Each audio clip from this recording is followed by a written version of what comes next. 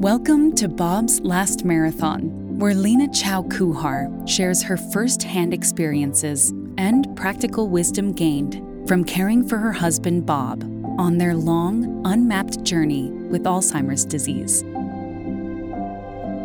Through her own insights, as well as those of other caregivers, advocates, and experts, Lena hopes to help you meet the challenges of Alzheimer's disease and give your loved ones the best quality of life possible.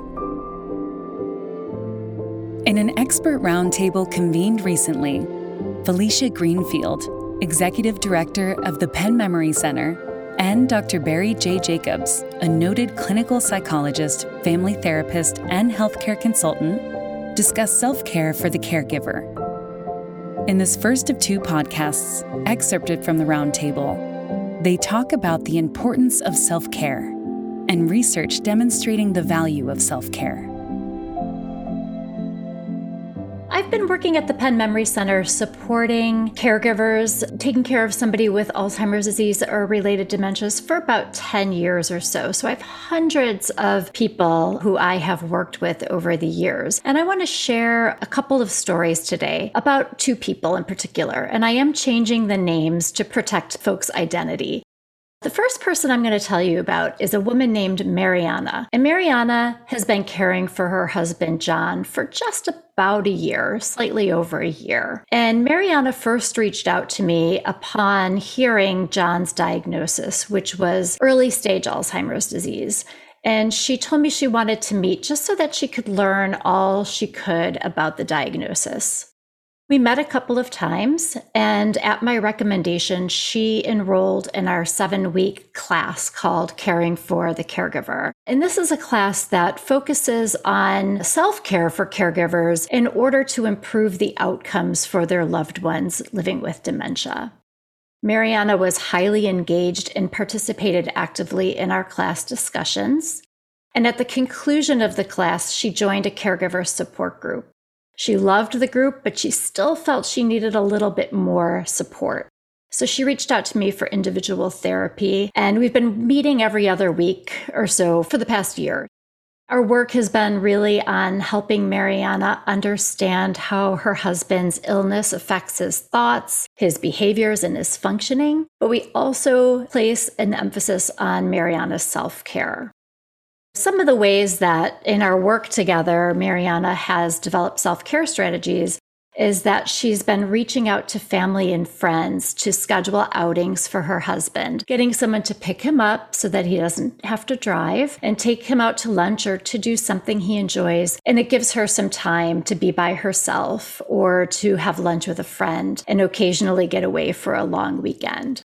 Mariana is really good about exercising and going to her doctor's appointments because she knows that her husband's care is on her and that if she needs to prioritize her self-care so that she can care for him. In our sessions, we work on mindfulness meditation and mindful breathing, and Mariana practices between sessions as a way to reduce her stress and anxiety and to stay in the moment. Finally, Mariana's been really proactive about planning for their future. She's not currently looking for alternative living arrangements, but she is kind of starting the process of just seeing what's out there if and when the time comes when they decide that a move is necessary for them. And while Mariana admits to feeling sad from time to time, she does have a sense of mastery in her role as a caregiver and feels more positive about her situation overall.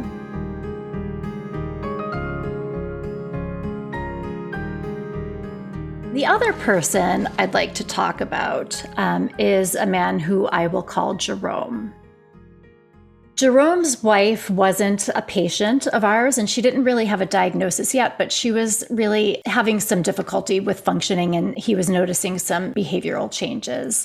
At a friend's request, he signed up for my caregiver class, and so I met him in that context. His wife, Angela, was a retired medical professional, and sometimes those make the worst patients. She didn't want to go to the doctor and refused kind of getting a workup to figure out what might be going on with her memory and thinking. And Jerome, he came to each class late, looking exhausted and overwhelmed.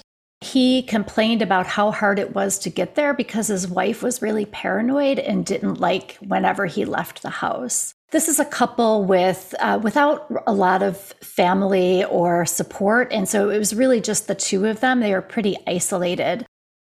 Jerome was reluctant to try some of the self-care techniques that we taught in class and skeptical that any of the behavioral or communication strategies that we taught would help him. He found endless reasons why nothing would help. His wife used to be the cook in the family, and now the food prep was all on him, and he resorted to takeout and sandwiches and was, neglecting his own exercising and rarely got breaks from caregiving. His wife would rage at him, and rather than walk away or redirect her, he kind of fought back with her, and their stress level was high. Angela was eventually diagnosed with behavioral variant frontotemporal dementia. Jerome struggled to separate her behaviors from her disease and continued to try to reason with her, despite knowing that it wasn't the best strategy. Jerome at one point needed knee replacement surgery, but postponed that because he wasn't comfortable leaving his wife in anyone else's care. They increasingly grew more isolated, and stress and depression continued to increase for Jerome. At this point, his wife is on hospice, and he continues to struggle with depression in anticipation of the loss of his wife. So those are two stories that I wanted to share, one kind of demonstrating positive self-care and the other one with somebody who struggled a little bit more. What's really common to both those cases is that you had a real commitment on the part of both caregivers. It wasn't as if one person didn't want to do the work and the other did. They both wanted to help their loved one. I always talk about how important it is to approach caregiving in a smart and strategic way. And a smart and strategic caregiving includes self-care. I've talked with many caregivers over the years who seem disinclined to care for themselves. They feel guilty caring for themselves, and consequently they resist it. So I think those two cases are very emblematic of how a lot of caregivers either take care of themselves or don't.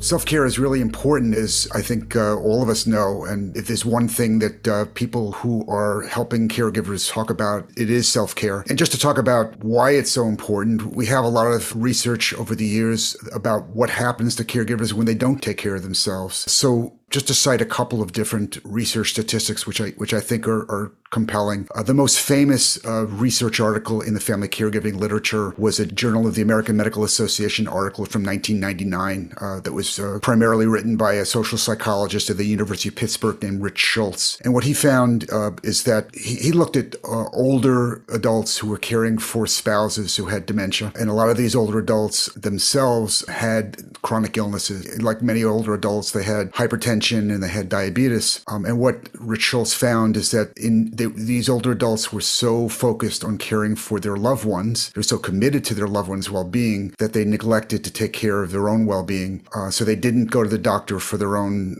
blood pressure checks or for their own blood sugar checks. And consequently, they did poorly with their own chronic illnesses. According to Rich Schultz, they died at a 63% higher rate than other individuals the same age as they were who had the same illnesses but who were not caregivers. So when this article came out in 1999, it really kind of let the world know that caregivers who neglect themselves put themselves at great risk for both physical consequences, medical consequences, as well as psychological consequences. To share some more recent statistics, every 5 years or so, the National Alliance for Caregiving and AARP put together something called the Caregiving in the U.S. report, and the most recent report was published in 2020. In 2020, they surveyed something like 1,500 caregivers that were a representative sample of the United States, and they found that of those caregivers, 21% of them said that their health was fair or poor, meaning that their health was not really what we would want it to be. And that's a lot of caregivers who were self-rating as having poor health. And this is in comparison to the U.S. population as a whole, individuals who were not caregivers, where only 12% of those folks would say that their health is either fair or poor. So that, suggests that caregivers perceive that their health is worse, and their health is probably worse, oftentimes because of the stress of caregiving and possibly because they're not taking care of themselves. I'll also just point out that the last time the caregiving in the U.S. report was done in 2015, the percentage of caregivers who rated their health as fair or poor was 17%. So between 2015 to 2020, 4% more caregivers cited poor health. And this probably has to do with the fact that caregivers are caring for loved ones with more complex and severe illnesses at home, including more severe and complex dementia. So those are two compelling statistics, I think, that really suggest that caregivers do really important work, but sometimes can put themselves at risk for medical consequences unless they're really taking good care of themselves. Thank you for listening to the first part of our expert roundtable on self-care, with a focus on the benefits of self-care. In the next episode, we will talk about barriers to self-care and some strategies for overcoming them. Transcripts of today's show and other episodes and acknowledgments can be found at bobsmarathon.com. That's Bob's Marathon without an apostrophe. Send us a note with your comments. Like us on Facebook, Instagram, and Twitter. We wish you and your loved ones good health.